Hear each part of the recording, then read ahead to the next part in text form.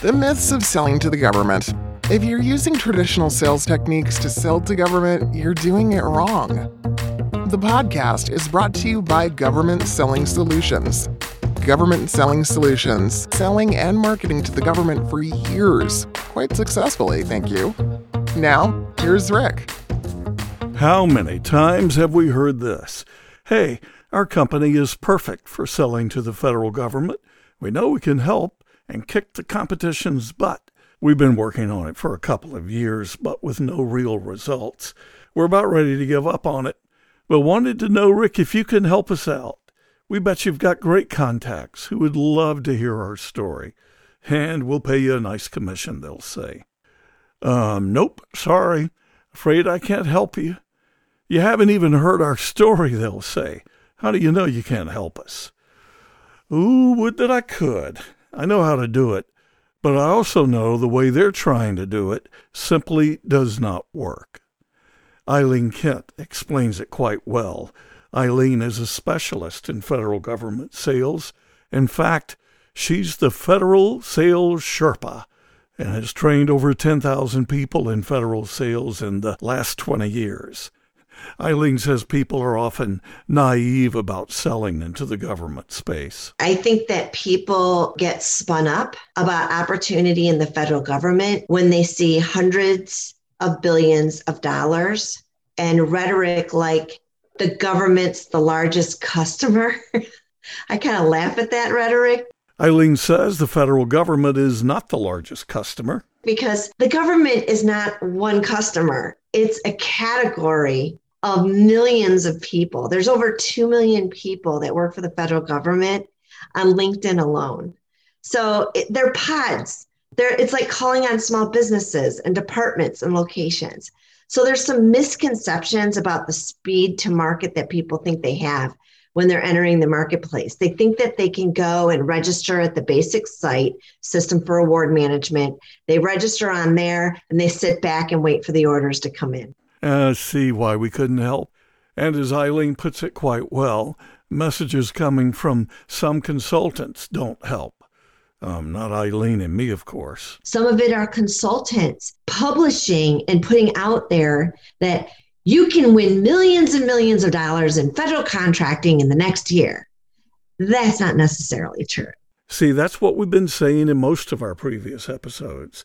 And it's true not only for the federal government, but for state, local, and education, too. The government wants value and to do business with people and companies they trust. Eileen says they're not looking for new kids on the block. They're looking for companies with experience. So we need to be clear about that because some businesses sometimes, right when they start, they sign up on SAM.gov thinking that the orders are going to come in the next 6 months. And that's not going to happen. There's a lot of outreach to happen, a lot of other certifications. You've got to know your marketplace and you've got to have a specialty to stand out. We'll get back to what you really should be doing in a bit. And it's not responding to a bunch of RFPs. People that are looking at doing business with the federal government, they think, oh, let me throw my hat in the ring, or let me write proposals up against the public bids that are up there. And if you've ever really tried to win a public bid, it's a pretty large effort. It can be 30 days, 4 or 5 people at $100 an hour, not selling or not billable can cost a company up to $64,000 with just one proposal effort.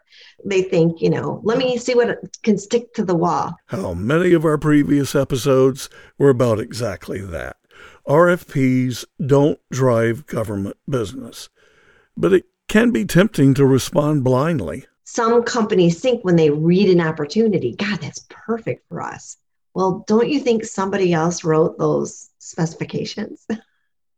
The customer didn't write them. Maybe they interviewed a couple of vendors, put together some specifications. But believe me, if they're going to be giving millions of dollars to someone, they will have hedged their bets. They will have worked, probably bring back the incumbent or bring back 2 or 3 others that they've been talking to for a while. So they have enough for the file, 3 or 4 bids for the file, and everything looks good.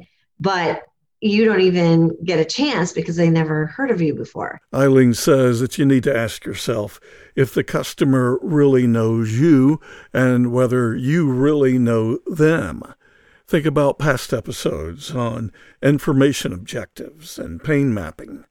In information objectives, we talk about what information you really need to respond to an opportunity, including really understanding the pain you're trying to relieve. And about the opportunity itself, Eileen says you need to ask yourself, did I sit down and help them write these specifications? Did I see this coming, or was I surprised when it was posted?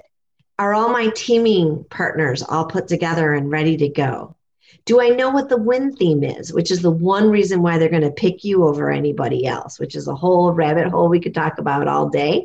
But this bid, no bid question, you need to put yourself through that and be really honest with yourself, because before you write a huge proposal effort and bring everybody together that you know to be part of your proposal, and you've never sat down with that agency before, you've never met a single person there, your chances are less than 5%.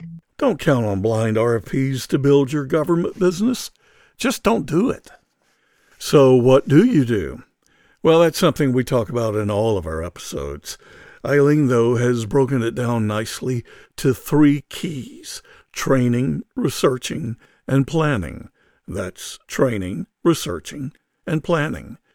She also talks about getting her clients animated. Yep, animated. Now, these things deserve more time than we have in this episode, so we'll go back to Eileen for explanation of her 3 keys and what she means by animating prospects in the next episode of Myths of Selling to Government. Meantime, you can reach Eileen via LinkedIn or through her website, federalsalessherpa.com, or we'll be glad to put you in touch with her.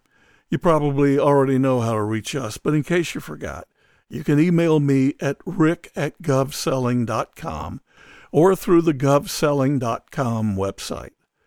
I'll be back with you next time with Eileen Kent, the Federal Sales Sherpa, on the Myths of Selling to Government. Today's episode has been brought to you by Government Selling Solutions. Government Selling Solutions, getting government sold.